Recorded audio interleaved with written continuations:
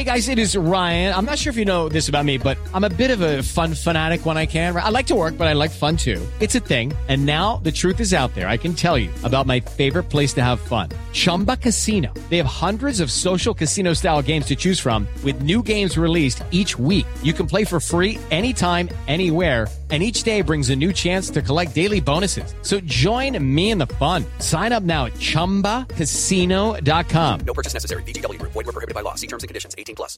Hey guys, it is Ryan. I'm not sure if you know this about me, but I'm a bit of a fun fanatic when I can. I like to work, but I like fun too. It's a thing. And now the truth is out there. I can tell you about my favorite place to have fun. Chumba Casino. They have hundreds of social casino style games to choose from with new games released each week. You can play for free anytime, anywhere. And each day brings a new chance to collect daily bonuses. So join me in the fun. Sign up now at ChumbaCasino.com. No purchase necessary. VGW Group. Void where prohibited by law. See terms and conditions. 18+.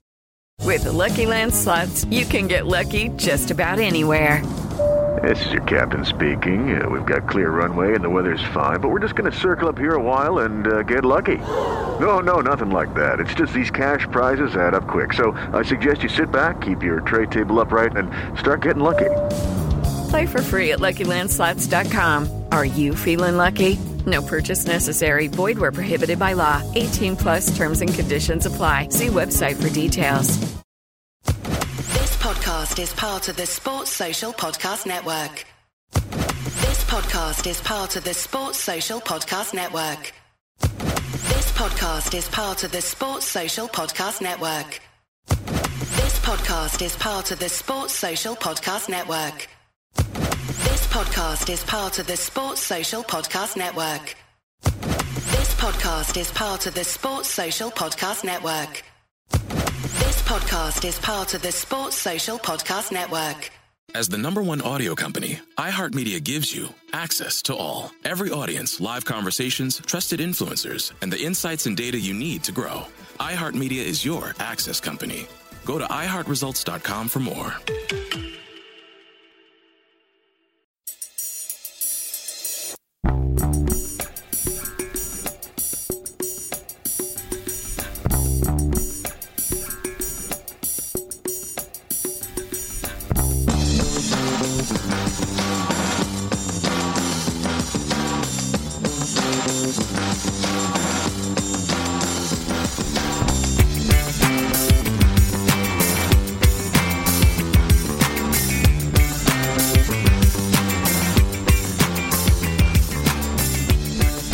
Hello and welcome to A Celtic State of Mind. It is Friday and that means, as always, I'm joined by Tony Haggerty. How you doing, Tony? I'm very well, Laura. Yourself? Not too bad. Our top screen on the other side has been unfortunately replaced. Jim cannot join us this week because in his other life he's a playwright and he's in the middle of a 2 or 3 night run, I think it is, of his new play Bend It Like Bertie, which I'm assured was a great success last night, but obviously he's got things to do in between to keep those lovies happy in the theatre. I'll let you know, Laura, I'm going tonight with my father, so I'll give you the full rundown next time I see you. Oh, that sounds absolutely great. Unfortunately, couldn't make it myself this weekend, but to anybody who's going, then obviously have a great time when you are there. Say hello to your fellow AXOM listeners, who I'm sure will be there as well. Thanks everybody for joining us. We've got a lot to discuss. Obviously, Tony, since the last time I was on the show, I know you're on a Monday, but since the last time I was on the show, there's been a lot of transfer activity. We've got the Rangers game to look back at, which I was on obviously in the match coverage for, but we haven't had a chance to talk about it ourselves. And a wee look ahead to what's going to be happening sort of over the next couple of weeks during the international break, because we sure as heck aren't going to be talking about Scotland after that result the other night. But before we do all that, and before we talk about the modern day, a little bit of a look back. Common phrase with Celtic Football Club, know your history, and it's something that I always try to do. One thing that you surely couldn't fail to know about if you're a Celtic supporter is the tragic death of Johnny Thompson, which is being remembered 90 years on this weekend. Sunday the 5th of September will be 90 years since he was tragically killed during the Old Firm match at Ibrox. Tony, it's I think a great reflection on Celtic support that we are talking about a player 90 years on, and that there are events, there's a pilgrimage happening to his gravestone in Cardenden this weekend. It's just everything Celtic's about, isn't it, to remember those who played for us? Oh yeah, and I think John Thompson is particularly poignant. There's that wonderful carving on his gravestone, "They never die who live in the hearts they leave behind." It's just wonderful words. It sums up the death of any Celtic player, but in particularly John Thompson, who, as you say, tragically gave his life in the act of duty at a Rangers game. And I've always felt that I love the light show in the 67th minute for the Lisbon Lions, but I've always felt in the 31st minute that they should sing a chorus and a verse of the John Thompson song. I know it's particularly sad and the lyrics are quite poignant and quite haunting, but I just think it'd be a wonderful tribute to remember John Thompson, and keep that link to the heroes of the past, because we sing enough about the heroes from 67 onwards, but I think John Thompson in particular, in the 31st minute, if Celtic fans could kind of take up the baton and the mantle and sing a chorus of the John Thompson song, because I love the lyrics of the John Thompson song. I think it's great, between the poster stands a ghost, John Thompson was his name. I just think that would be absolutely wonderful if the Green Brigade or the Celtic fans could kind of remember him in the 31st minute. I just think it'd be a brilliant thing to do. And as I say, you said at the top of the programme, if you know your history, and it's amazing to think that it's 90 years, and to all those that are doing the pilgrimage, I say well done. And it's a wonderful thing to do. I think our very own Lawrence Conley has embarked on the pilgrimage before. Don't know if he's doing it this time, but he said it's a cracking thing to do, and I'll get round to doing it at some point myself. But 90 years, wow. And very popular goalkeeper at the time. I think he was the Prince, I think was his... Prince of Goalkeepers was his nickname, yeah. So you don't get that moniker if you've carved an indelible mark in the sport and in Celtic's history. So I have a reputation for making people greet. So if people are crying right now, then it's not my modus operandi. But I think if we could adopt the John Thompson song in the 31st minute, it would make me happy, man. Yeah, I think it would. It's you do say it's a song full of regret and nostalgia and melancholy and all those nice and not so nice things in between. But it is one of my favourite Celtic songs. I went to the play, the Johnny Thompson play that was on a few years ago in Glasgow with my mum, and as you can imagine, the pair of us were finding it hard to console ourselves or keep ourselves together throughout the whole thing. My mum's dad, my granddad, John, he was actually of an age where Johnny Thompson was his generation, so he went to the funeral and did all that stuff, all those pictures you see of people making the trek from Glasgow to Cardenden. He was amongst those numbers. So it's a connection for me as well as a Celtic supporter that goes back, through my family as well as the Celtic support. So it's always something I feel particularly connected to. And I think as well, people forget as well that he wasn't just a fantastic player. He was obviously raised Protestant in a time when there was obviously still the great divide between Catholic and Protestant, and what it meant to be a Celtic player, what it meant to be a Rangers player. And he happily, crossed that divide, made people come together from both sides, and that's something that you can only hope is continued throughout the years. But for it to have happened, especially at that time, was probably, in fact, it definitely was a much bigger deal than it is now. And he was a fantastic goalkeeper from all records. Played for Scotland 4 times as well. Did a lot in his career for somebody who was only 22 years old. Yeah, I think it's just important to remember heroes, and John Thompson, who tragically died, as you say, so young. He's still one of those Celtic heroes that any Celtic supporter, if they know their history, knows about John Thompson, regardless of what era they existed in or supported Celtic in.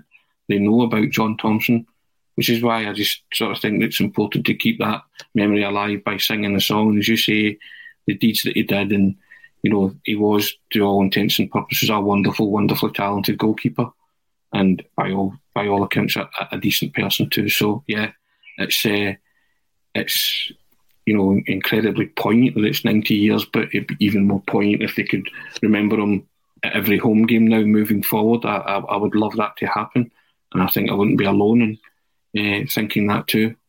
Yeah, well, it would be certainly something to start, given that this is 90 years, for it to be the decade leading up to 100 years, for that to be something that Celtic support start to do. Although I have to say, if we start marking out too many more points of the match, we'll have our agenda handed to us when we get into the stadium. I remember that when we were at the Jablonec game and the lights started going up for the 67th minute. I'm going, where's my phone? Where's my phone? But no, it would be a fantastic thing to do. Just unfortunate that we're not playing this weekend, obviously, to mark it more poignantly and more specifically on this weekend. But thanks everybody for watching. For anybody watching on YouTube, Twitter, Facebook, Twitch, wherever you're watching, one thing I would recommend for you to do is Tifo Football did a fantastic video on Johnny Thompson a couple of years ago. It's only about 6 or 7 minutes, so it shouldn't take up much of your time, but it goes into his history about being born and raised in Wellesley and Fife, and how he started out as a 14-year-old working in the mines, and that's where he built the strength to be a goalkeeper, and goes into a bit more depth about his background and that kind of thing. And it's really, really a fantastic wee video that tells you a lot more and taught me a lot about Johnny Thompson that I didn't know about, even years after I found out who he was. But we'll move on from that sad memory onto to current times, and well, I was going to say better times, but obviously last weekend wasn't so great with us losing to Rangers as we did. I have to say, Tony, we get a lot of blowback after the match coverage for obvious reasons, because I think emotions are high after an Old Firm match, and people are, wanting to defend Celtic or wanting to criticise Celtic, and I always try and find the middle ground somewhere and be fair about it. But one of the themes of the conversation was, for those of us, myself included, who have been proponents of Ange's football and everything that he's done, and major fans of what he's done since he came into the club, there does come a point where at a certain point you have to say, no, those decisions were wrong, that he didn't make the right call there. My big one was playing Edouard instead of Furuhashi through the middle. I think it's only fair when we come on a platform this, is it not, to say when we think something's been done wrong, or to praise when it's been done right? Of course, and the manager was the first to admit and hold his hand up at the end of the game, or when he was interviewed after the game, and say that it was on him, that he should have played Furuhashi through the middle.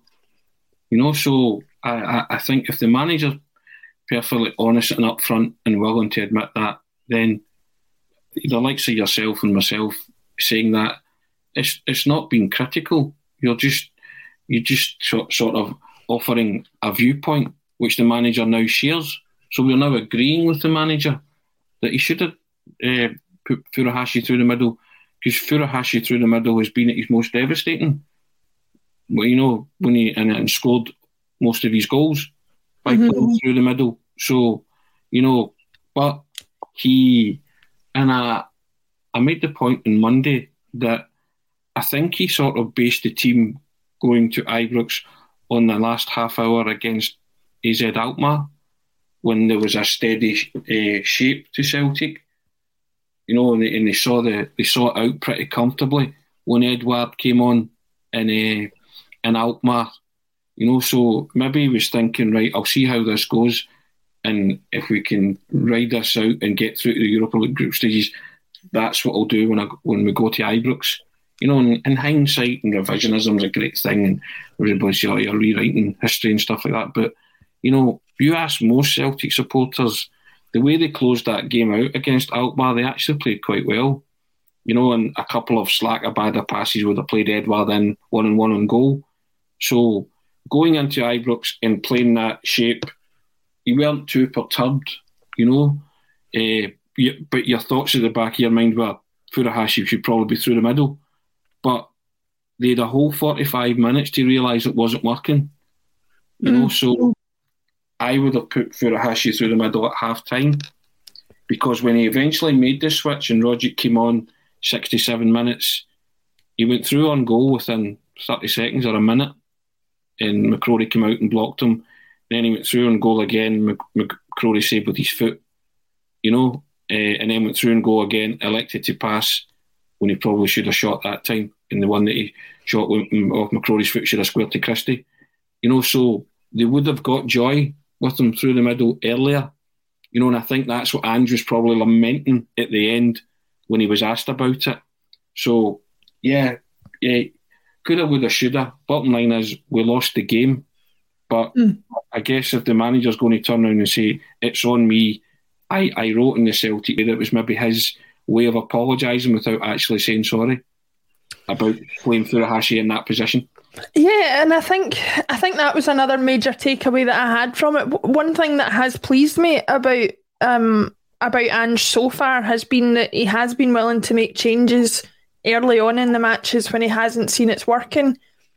This, for some reason, was a game where he chose not to do that and maybe waited a little bit too long to make the changes. I think, for example, I think the first substitution wasn't made till about 67 minutes. Abada was taken off in something like the 86th minute, having done little to nothing the whole game. And that, you could blame Abada for that, but I think with any wide player, if for whatever reason the team just aren't looking for you out there, the game can quite easily pass you by. So there's obviously he's to blame for some of it, but not all of it. But not making that change earlier did surprise me as far as Ange is concerned, because he's usually a bit more decisive than that. Well, Abada and Kyogo were negated because they never once dropped the ball over the top like Anthony Ralston did in Alkmaar in the first couple of minutes, and they got the goal from it. I never once seen Abada or Kyogo giving a ball into a corner to chase down and whip it across for Eddie. For that matter, it happened once. Kyogo squared it to Eddie and he missed the absolute sitter, but that was just once, So when Celtic were playing it around, I always thought, why did they not try and just at least drop it over the top and let these guys have got lightning speed, electric speed, and see what could have happened? But it happened just the once, and Celtic fashioned the best chance of the match. Best chance of the first half, and French Eddie, I don't know what happened. As the #1 audio company, iHeartMedia gives you access to all. Every audience, live conversations, trusted influencers, and the insights and data you need to grow. iHeartMedia is your access company. Go to iHeartResults.com for more. Did you know that yearly Medicaid renewals will start again soon? This means millions of people who were enrolled in Medicaid during the pandemic may no longer be eligible for coverage. If this may impact you, the good news is you have options. Anthem Blue Cross and Blue Shield can help answer your questions so you can find an affordable health plan for you and your family. We want you to feel confident you're covered. Click to learn more. Policy exclusions and limitations apply. Anthem Blue Cross and Blue Shield is the trade name of Anthem Health Plans, Inc. Just took his eye off the ball, basically. It's inexplicable how he's missed it, but he missed it, so we can't replay the incident. But I found that strange, and then I found it stranger that he never changed it at half-time because of that. We only had that one chance, and then, as you say, in the 67th minute when the substitutions were made, Celtic then started to get a bit of joy because Furuhashi was running directly at Rangers, and they got a couple of chances. But I also think as well that you looked at the bench at Ibrox and it highlighted your lack of strength and depth. Because Tom Rogic was the only player capable of influencing that game in an attacking sense. The rest were, Adam Montgomery done pretty well in the games that he's played. Sorrow is a holding midfielder and he clearly doesn't have any faith in Ajeti. That's a centre forward. You're chasing a goal in a Rangers game, and he didn't bring him on. Tells you everything you need to know, really, doesn't it? Yeah, it is a strange thing, and it actually brings me on to the kind of next talking point. There's been a lot of change, a revolving door as far as the strikers are concerned this summer window. We've lost or got rid of, whatever the phrase is you want to use, Edouard, Griffiths. they're both gone. We've brought in Giakoumakis, Ayeti's still here, Furuhashi, if we're going to play him through the middle, is another option. We are thin on the ground as far as striking options concerned, but assuming Giakoumakis sort of provides the form that he did last season in Eredivisie, you have to say we've got goals on our hands if things look like they're going to go the way they should. Yeah, they've got goals. I mean, the Giakoumakis showreel from last season is very impressive. You know, lots of people are saying up until last season he wasn't that great. You know, lots of people are also saying, but he didn't score against Feyenoord and Ajax. It was all the lower league teams, you know. But someone was also making the point, but he's going to be playing for the Feyenoord and Ajax in Scotland, so he can continue to score against the lower league opposition because he's playing for one of the top teams, you know. But if you score 26 goals in the Eredivisie for a team that gets relegated, you have ability. And Alex Kyogo's speed and quickness of thought and his ability to finish, then there's goals in that team, you know. So that's good, but they're still light in many positions, you know. And I've written a piece for the Celtic where it's going to go in either tomorrow. I think it's tomorrow. What if Callum McGregor gets injured? What would Celtic do? You know, how pivotal is he? And I was surprised that they didn't bring in another midfielder. Because I think as much as Callum McGregor's been reliable and injury-free, if he does get injured, I don't think you can say the same about James McCarthy. He's not going to be able to come in and play 40 games a season. No, you know, so I was surprised that Celtic never brought in a midfielder, and I was even more surprised that they never thought of going for Ali McCann from St Johnstone, who ended up in for 1.2 million. Now, that staggered me, because I thought there was interest from Celtic in Ali McCann, and then you kind of read that they were being quoted £3 million. So I don't know what's happened here. If Celtic have balked at that or walked away because St Johnstone were maybe, you know, and they've now sold them to Preston for 1.2 million. Something's happened there, you know, because there was an interest from Celtic, and I thought, if anything, he could be the guy should Callum McGregor get injured or be rested, because he's played a colossal amount of football. Ali McCann could have been that, you know, that man to fulfil that role. Again, it's gone, but I was just surprised that McCann went for so little, and I was surprised that Celtic didn't even think of going back in when it was announced that Preston were lodging a bid of just over £1 million for 1.2, I think he went for. I don't know what's went on there, so that's a strange one. It is a strange one, and I think, like you say, the worry about McGregor is that he's another year older at this point. The amount of games he's going to have to play because there is no other option is going to put him at risk of injury in itself. You know, it's not just going to be bad luck, it's going to be tired legs or you know, lack of concentration going into a tackle or something like that, or just, you know, joints giving way when he's played as much football as he has over the past 4 or 5 years. Is there a man that's averaging about 4,500 minutes of football in those past 5 years? You know, upwards of 5,000 in one of the seasons. You know, so that's a colossal amount of football for club and country. It takes its toll on the body. You know, so I was just surprised. That's all. I thought Celtic would maybe target a defender, a midfielder, a striker, and obviously a fullback. You know, so a central defender, a fullback, midfielder, and a striker. They got 3 out of those 4. Yeah, which is fair enough. You know, but they're still light.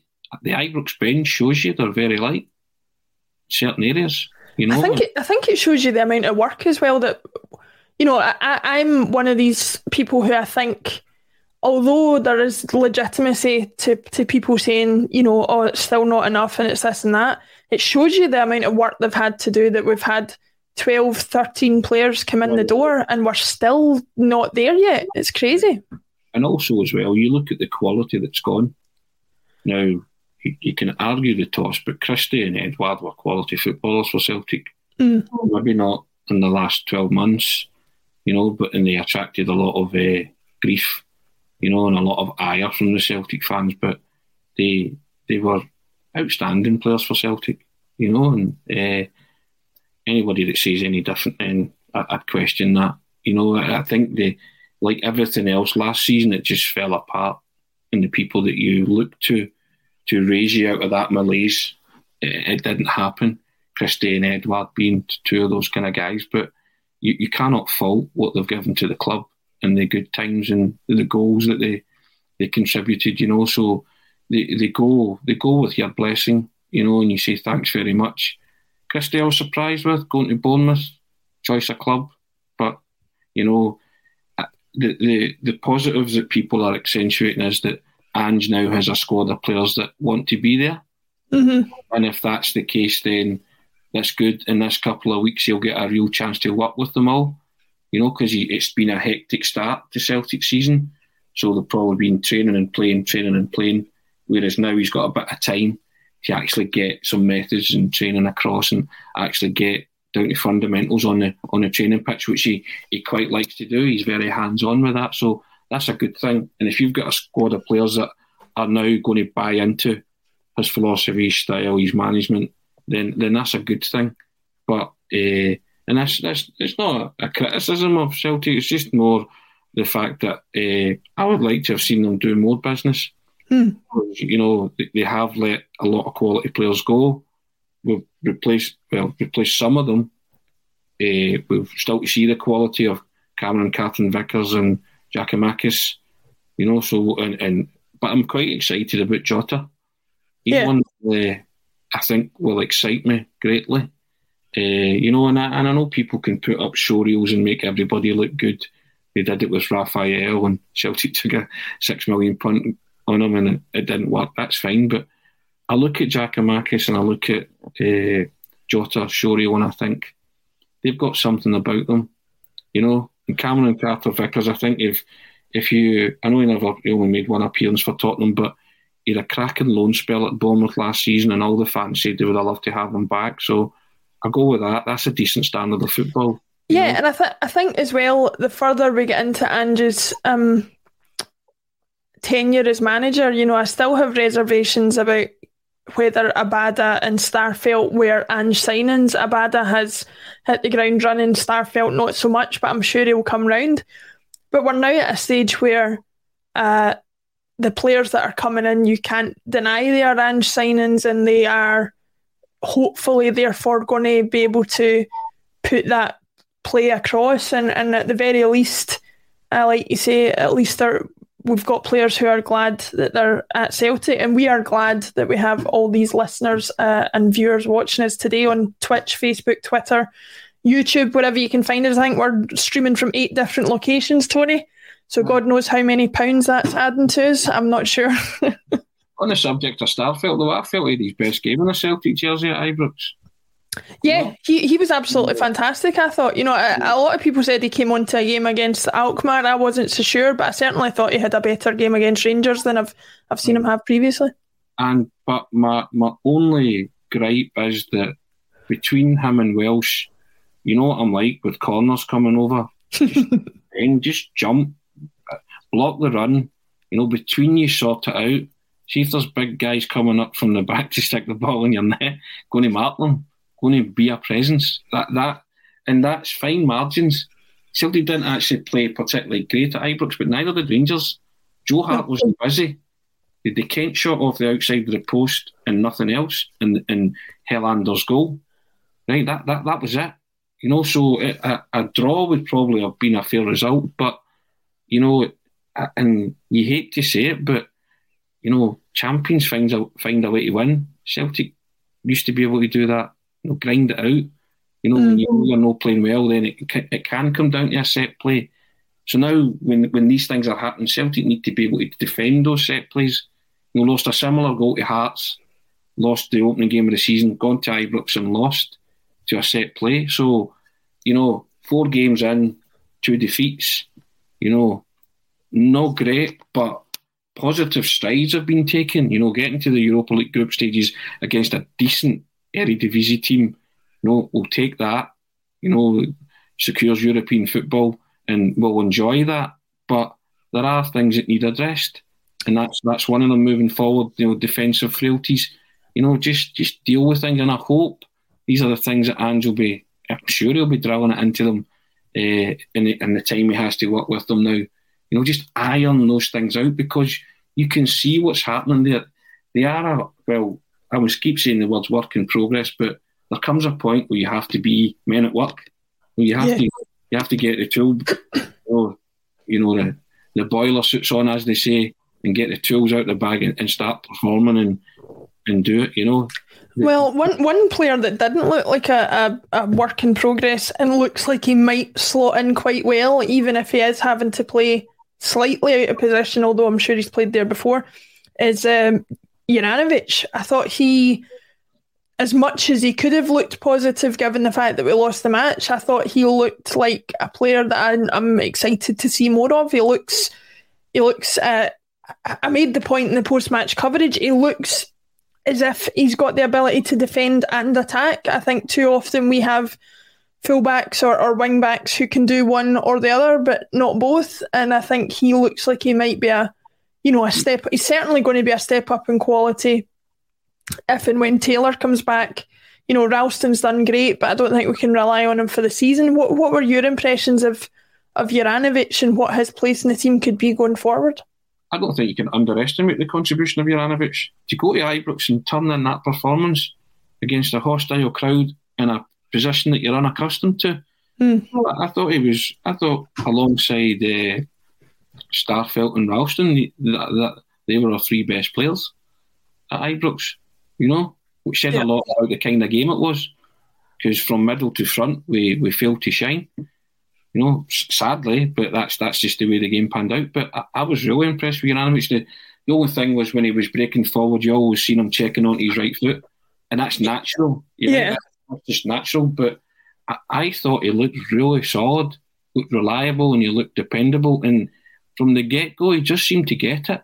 He didn't look like a fish out of water. Didn't look to try and make excuses for the fact he was playing a role that was alien to him. Normal. Players have a natural position for a reason. Just got on with it.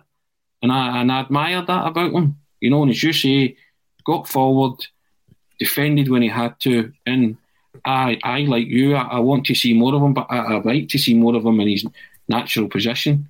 But you run the risk of destroying Anthony Ralston's confidence if you just bombed him out at this moment in time, because he's having a real purple patch in his Celtic career, and you cannot find fault in Ralston at this minute in time. But like you, I think will he sustain that between now and the end of the season?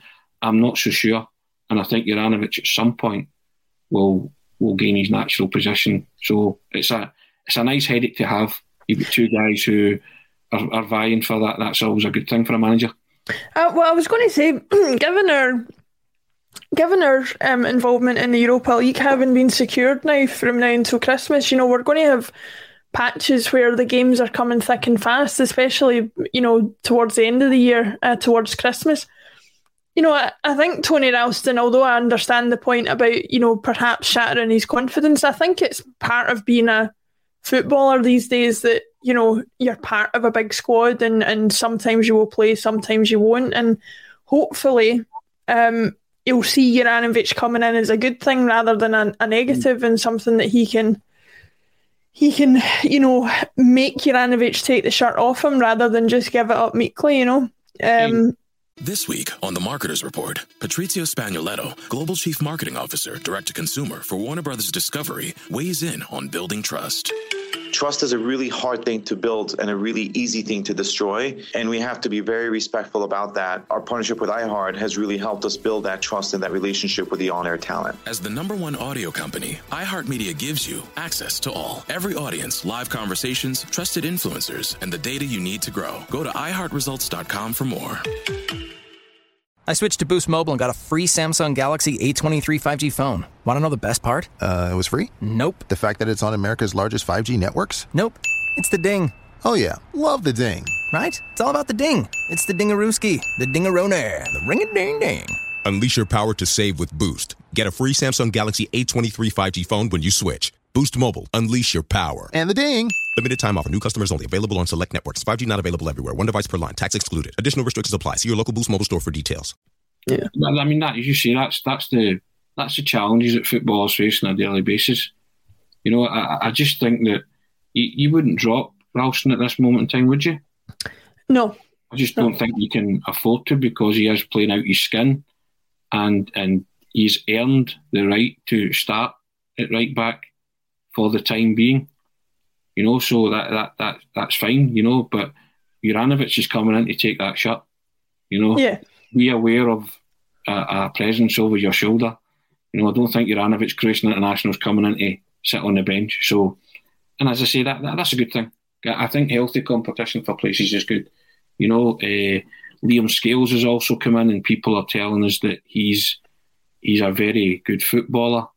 You know, so can he make that step up from Irish football to playing Scottish football? And he's performed well in the Europa League himself with Shamrock Rovers, so he's played at a decent level. You know, he's got experience at a decent level, so he might get his chance sooner than he thinks, and we'll be able to see what he's made of as well. Well, I think that's an interesting point that you raised. You know, I was mentioning this to somebody I was talking to about Celtic a few days ago, where I was saying, you know, it doesn't take an awful lot to change the way a situation looks. You know, we were talking at the European qualifiers when we were playing Midtjylland that, you know, oh my goodness, it's Ralston and Beaton at the back, and how that was terrible. And now we look at a situation where you've got Starfelt, you've got Welsh, Julian hopefully coming back, Carter, Vickers and Scales, who can all play at centre-back. So, you know, there's options there, which I think is great, and hopefully they can prove to be good, strong options, because I think, although I love Stephen Welsh and I think he's made a fantastic start, he is going to need support going forward. I don't think we can rely on him constantly. He's probably in the same boat as Ralston as far as that's concerned. He's great, but he will need, you know, opportunities for other people to support him in that sense.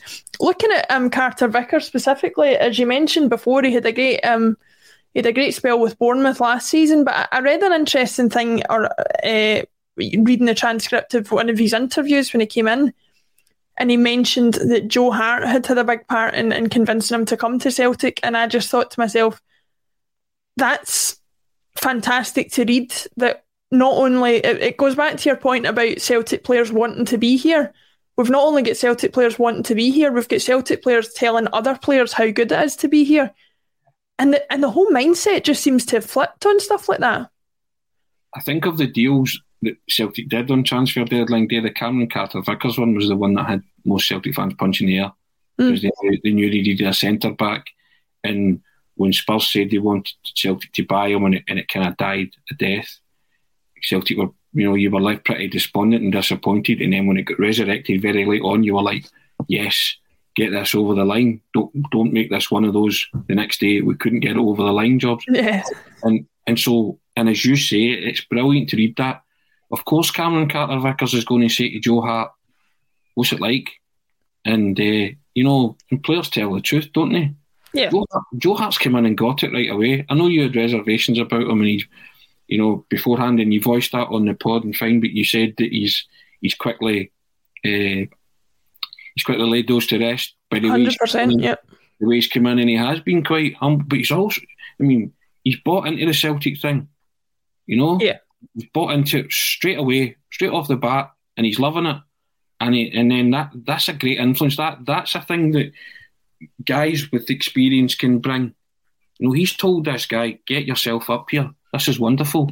You'll love this. You'll not experience anything like this. You know, and the guys in Cameron Carter-Vickers went, right, I'm here, I'm on it. And then he's saying that when Spurs came back to him and said, would you like to go up there? He was like, without a doubt. I mean, your first port of call was always going to be Joe Hart. If Joe Hart says, I would maybe hang off and see what you can get down south, you know, then the guy would be like, nah. But he's obviously gave him such a positive and glowing review. You know, couldn't get up here quick enough. Yeah. And he's now saying, I spoke to Joe Hart, can't wait to experience it for myself. You know, all that kind of ties into the buy-in with Ange and players that want to be here. And I think moving forward, they're all, as you say, they're all good and positive signs. We just need more players like that. We need more on the door, you know what I mean, if you get what I mean. But for now, we have the nucleus of listen, from where Celtic have came from in the 4 weeks or 5 weeks since we played Midtjylland, it's night and day. The progress is off the charts, right? In terms of the way we're playing in the games that we've won, you know, and the way we've negotiated them. You know, disappointment to Hearts, disappointment to Rangers, of course, but it's been a hectic schedule, and he's not had any semblance of a settled team, really, has he? No. You know, so now you're hoping that, well, you've got to January now. This is what you've got to work with in January. And I don't think for a minute that the Japanese season finishes round about then. He's got his eye on he's going to bring in another 3 or 4 100% from the J League, right? Or from leagues that he knows players. So he's just biding his time because you can't bring them in now because it's too difficult maybe to get the deals done. And he alluded to that. But I don't think for a minute that he's not got a list that long of guys that he's going to say in January, bring him, and him in positions that we all know need strengthened. You know, full back, midfielder, maybe up front, you know, that kind of thing. So I don't think for a minute that I'm sure he's aware of that, and as much as the fans are. So, you know, has he been back? People saying he's not been backed. Well, he kind of has been backed, but maybe not to the extent that the Celtic supporters wanted with the players that have left. But, you know, small steps. We're taking small steps. I think like you say though, like there's no doubt if you look at just these 3 on this list, Christie, Ayer, Edward, we have lost a lot of quality. There's no doubt about that. But we've just been talking about players who want to be at the club. Those 3 players, as well as they've served us, did not want to be at the club anymore. And so, you know, I am, to go further on that point that we've been making, you know, I'm less concerned about them having left than I might otherwise have been. You know, if a club had come in, for example, with a bid for one of them that we just couldn't refuse at a time when they were still willing to stay at the club, then I think I would have been more gutted to lose them, kind of the way that we were with Tierney. But that hasn't been the case. Going back to Joe Hart as well, as you said, my reservations about him were massive coming in. I didn't like anything that I'd ever seen him in interviews. I saw enough of him in games as a goalkeeper, as well as just his personality-wise, that I thought was going to be a problem. But I actually think, and the biggest problem was ego. But I actually think to flip that around, his ego has become a positive because he's seen an opportunity here where he sees the fans and he sees, wow, if I perform for this club, I could really be loved. Yeah. And I think that's what's appealed to him. Joe Hart's had a chance to reinvent himself here, you know? And if Joe Hart can get himself up to speed and do what Fraser Forster did at Celtic, Joe Hart could get back into the England squad, no bother. Yeah. Jordan Pickford's all that, you know? So, and who have they got in goals after him? You know, it was a bunch of also-rans at the Euros, none of whom that I could particularly name off the top of my head. So, and that's what I loved about Joe Hart. Joe Hart didn't turn down his nose at this. Joe Hart thought, this is a wonderful opportunity for me to reinvent myself and go where I'm loved. And you cannot, you know, playing in front of 60,000 people, it's addictive. It's a drug. And you'll not have played in front of, you know, big crowds like that down in England a lot. Some games you will have, but not a lot. But you'll get up here. He's just experienced his first taste of a Celtic Rangers game, or, you know, a Rangers Celtic game. Okay, he's lost it, but you know, these are the games that guys want to perform in. These are the ones that you, when you retire, you say, that's on my CV. I did that, you know. And I just like the way he's come in and he's embraced it. And I think a lot of that stems from the manager. The manager has clearly told him, Joe, you know, you can come in and do something special for us. You know, and Joe Hart's went, you know what, I can. And as you say, and I like the fact that he has a wee bit of ego. You know, that time at Celtic Park against Alkmaar when they were under the caution, the concession of a goal would have proved costly. And they but they managed to see it out with a clean sheet. And he just said, I'm going long. I'm taking the heat and the pressure. And he took that exec deck and he said to Callum McGregor, look, I'm hitting it to corners. You know, that's a goalkeeper that's adapting to a situation, thinking, we're under P here. I'm going to use my experience and then tell the players, listen, I know what I'm doing here, trust me. You know, he's been around. And you listen to a guy like Joe Hart, you know, Can you imagine Barkas or Bain making that kind of exec deck on a football park? No, you can't. Can you imagine any of the players listening to them at that particular moment in time if that was a situation in the game? I find it hard to see how they would communicate that message across. I'll tell you something. Ange comes across as a pretty intimidating figure in some situations, and I understand why. There are few players in that dressing room that I don't think are intimidated by Ange, but Joe Hart's in that category. Do I think he'll listen to his manager? Absolutely. But like you say, if he's wanting to make the call and he's wanting to change up things, how they're working, and he can put his point across to Ange, I think he'll do it. Yeah, which is a good thing. Mm-hmm. Which is a good thing, because you need as many leaders and as many voices on a football park as possible. And that's what I like about Hart. He's a leader, and people can question whether they think he's the goalkeeper of many years ago. I'm delighted that we've got a guy like Joe Hart in between the sticks, because first and foremost, I think he can save the football, which is what we wanted for a start. Yeah. And he's got wonderful experience in that experience. Just, he can transmit that to other players. He can talk players through football matches, and yeah, of course there's going to be an ego there with Hart because of where he's came from, what he's seen and what he's done. But I don't mind that. If you can back it up, fine. As I read some comments that people were blaming him for last week's goal.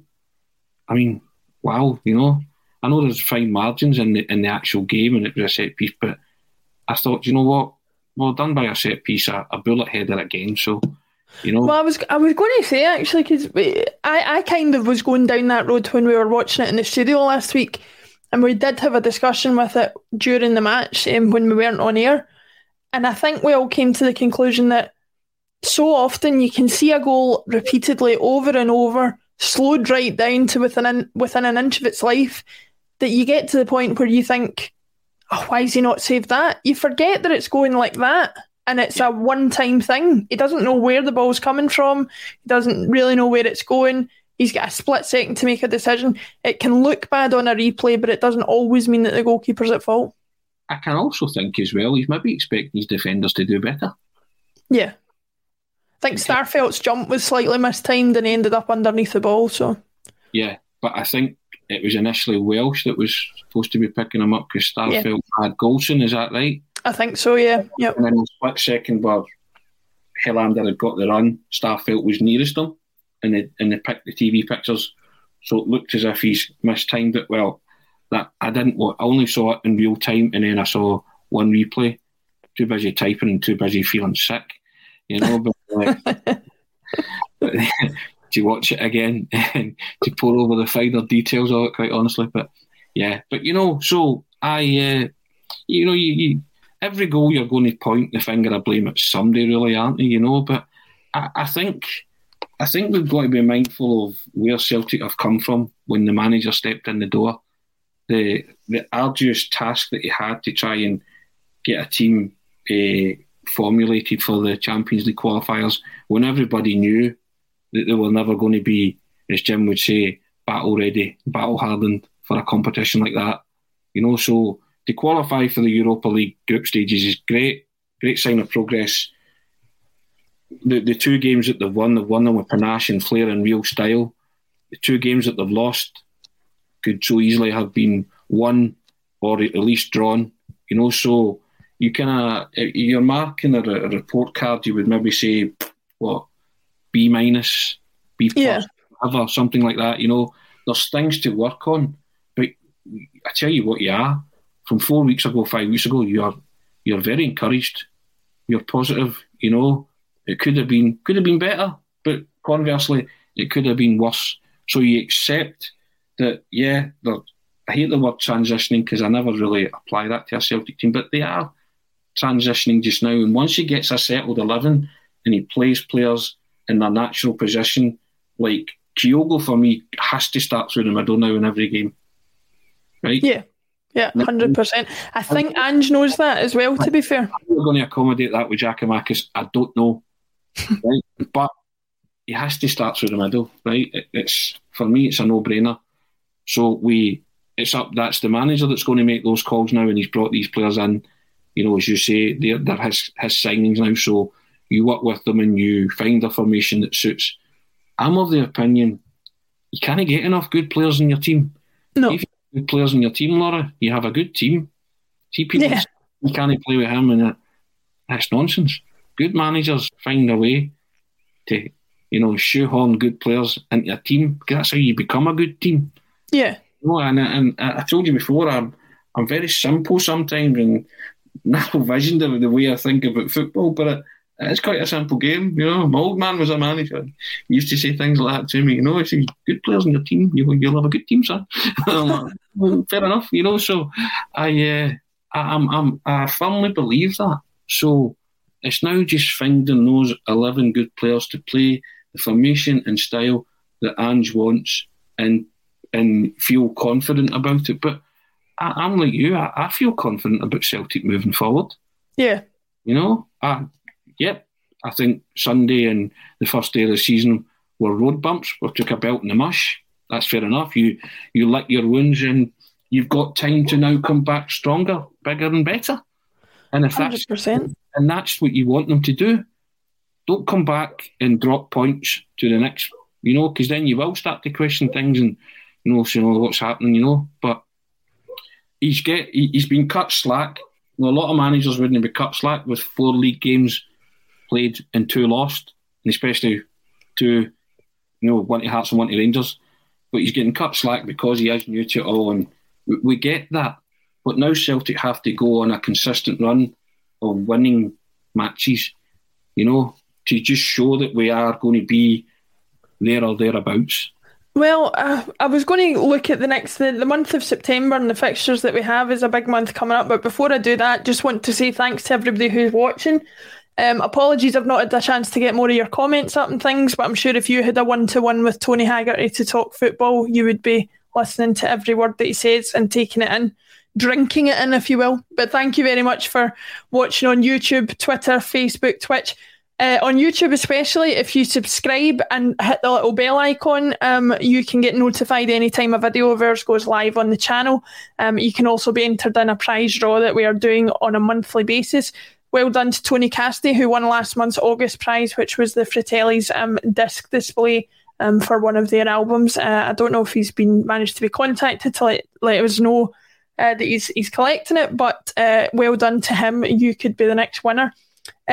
Tony, looking ahead at the month of September, so on the 11th, we've got Ross County at home, followed by Real Betis away on the 16th. The 19th sees us go to Livingston, followed by a cup game at home against Raith Rovers on the 23rd. Then we are home in the Scottish Premiership to Dundee United, and then home to Bayer Leverkusen to round out the month of September. A big month, and I think one of the things that we're going to have to show in the next month or so is that we can get points away from home. We've got 2 games away from home, 2 big games away from home. They are going to be where people are going to really concentrate because we've been flying at home. Yeah, and I think there's a small alarm bell ringing, right? And I'm saying, when I said that Ange's been cut a bit of slack, but Celtic supporters are, in the back of their mind, they're concerned about their away form. It would be churlish not to address that and talk about it, So you have to say, right, okay, at home we're good. We've put 2 teams to the sword, 6-0. A team that came up from the first division, and also a team, St Mirren, who finished in the bottom 6. So, okay, right, we can cope at home. We seem to be the real deal. Away games, Achilles heel at the minute, but it has to be addressed immediately. And it doesn't matter the opposition, it just has to be addressed. Because I think you understand that you're not going to be able to play the fast-flowing football, the rip-roaring, free-scoring, never boring football that you do at Celtic Park. Going to have to, every club that you play or every team that you play is going to try and hustle and harry you out of that style when you go away from home. Narrow pitches, and that's when he has to start picking horses for courses teams and realising, right, if this isn't going to work, where's my plan B to go and win this? What can I do?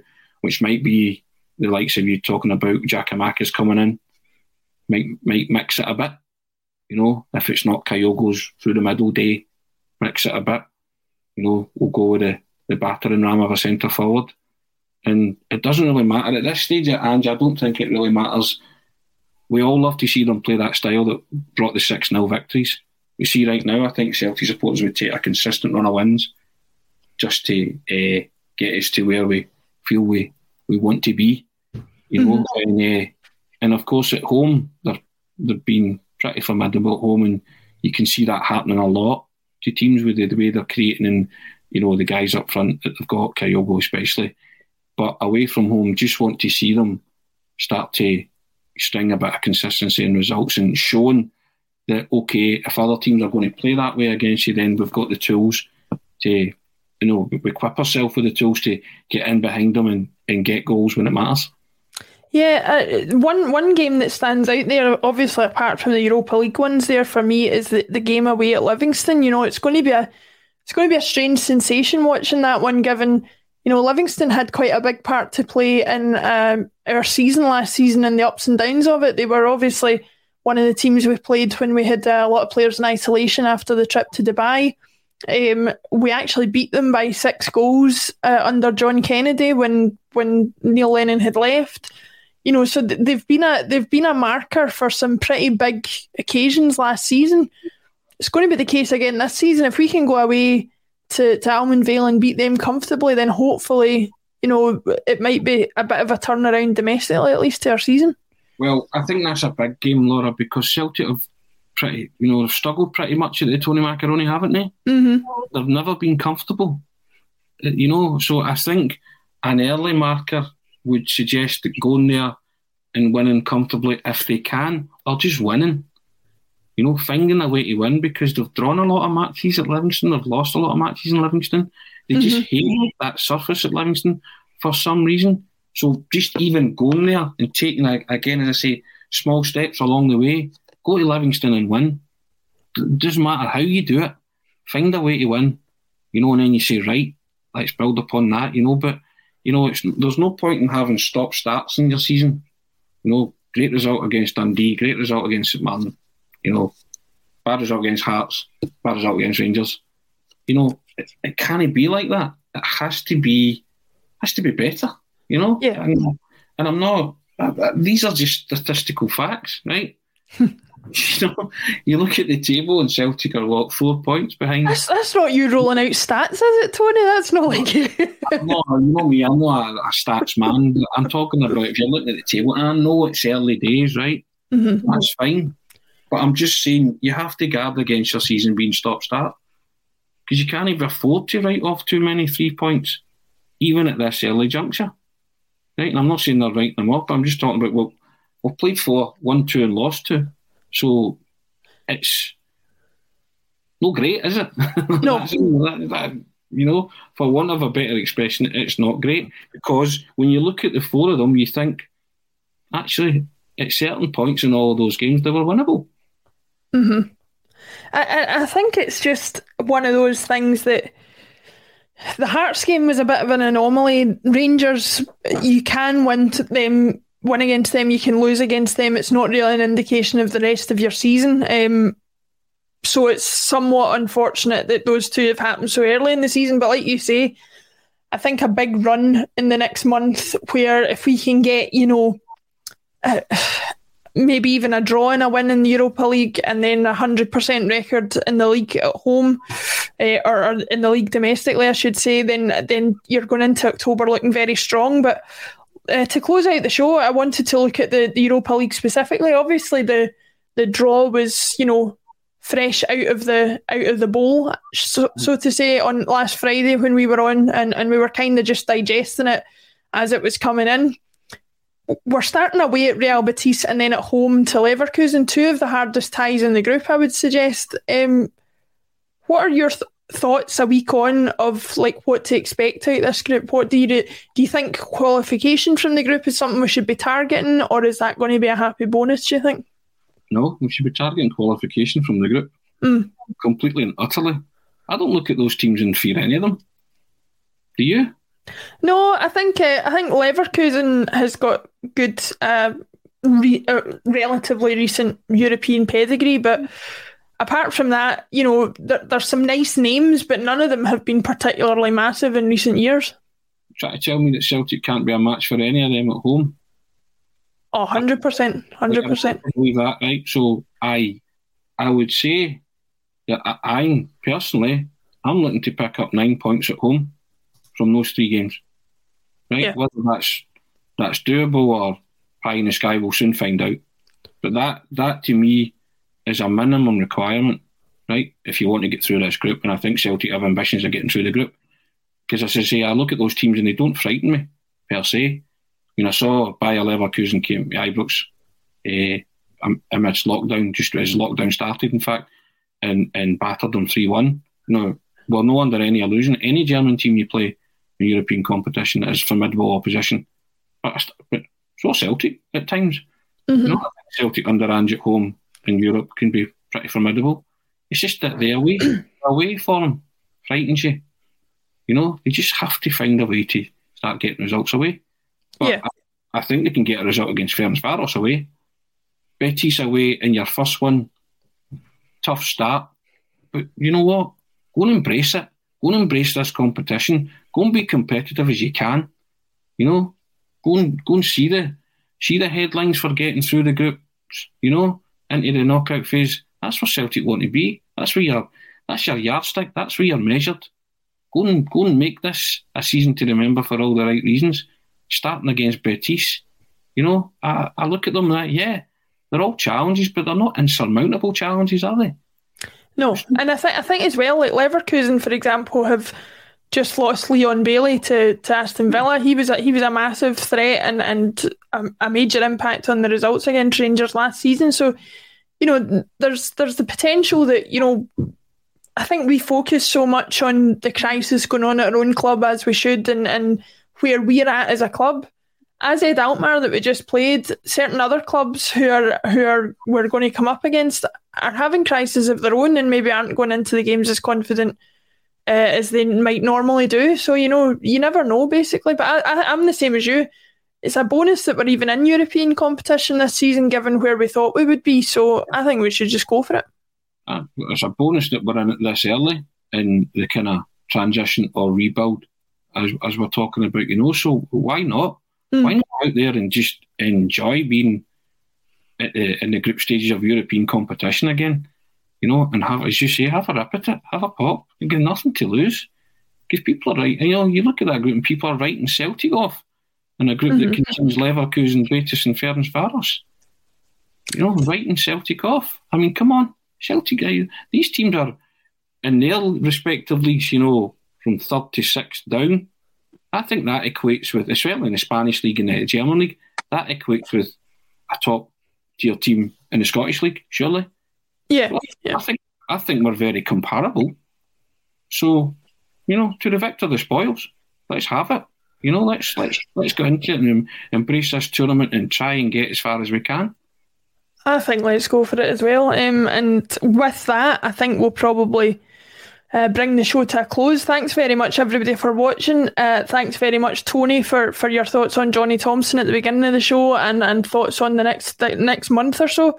I just wanted to close out the show with this little quote that I found from James Handley that he wrote in his book, The Celtic Story, in 1960.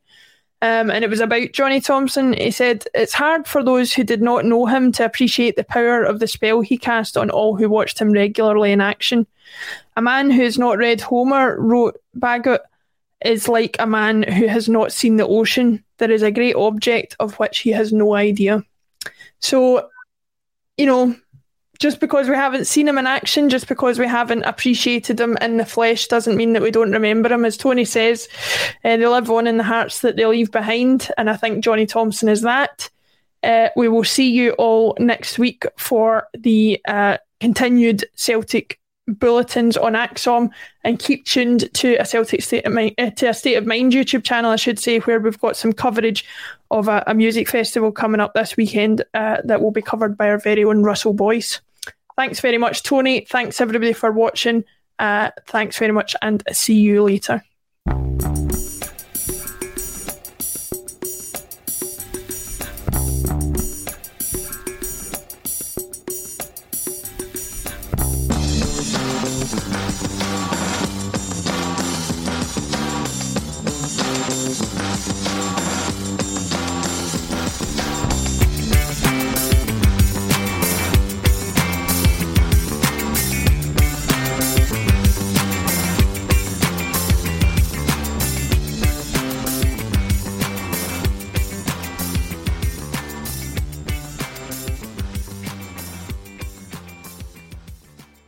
Message and data rates may apply. Guys, got hair loss? I know what you're thinking. Should I shave my head, comb it over, wear a hat? Just stop. This isn't 1970. Keep your hair and your confidence because Bosley, America's #1 hair restoration experts, can give you your real hair back permanently. Check them out today because they're giving away an absolutely free information kit and a free gift card to anyone that texts EASY to 203203. Dude, you don't have to look like your dad because this isn't your dad's hair loss treatment. People all over the country trust Bosley because they're ahead of the curve. They use the latest technology to give you your real hair back. And the best part? Bosley's permanent solution is protected by the Bosley Guarantee. Let Bosley show you for free how awesome your hair could look with an absolutely free information kit and a gift card for $250 off. Text EASY to 203203. That's BASY to 203203.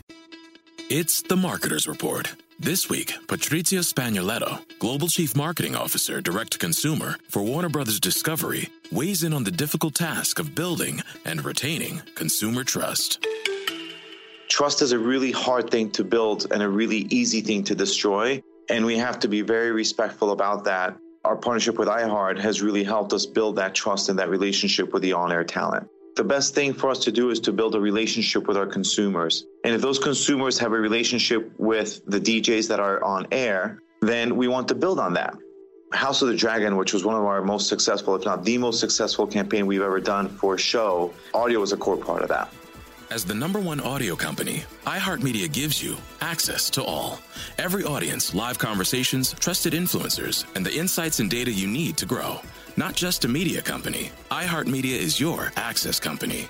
Go to iHeartResults.com for more. Sports Social Podcast Network. Sports Social Podcast Network. Sports Social Podcast Network. Sports Social Podcast Network. Sports Social Podcast Network. Sports Social Podcast Network. Sports Social Podcast Network. Sports Social Podcast Network. It is Ryan here, and I have a question for you. What do you do when you win? Like, are you a fist pumper, a woohooer, a hand clapper, a high fiver? I kind of like the high five, but if you want to hone in on those winning moves, check out Chumba Casino. At ChumbaCasino.com, choose from hundreds of social casino-style games for your chance to redeem serious cash prizes. There are new game releases weekly, plus free daily bonuses, so don't wait. Start having the most fun ever at ChumbaCasino.com. No purchase necessary. VGW Group. Void where prohibited by law. See terms and conditions. 18+.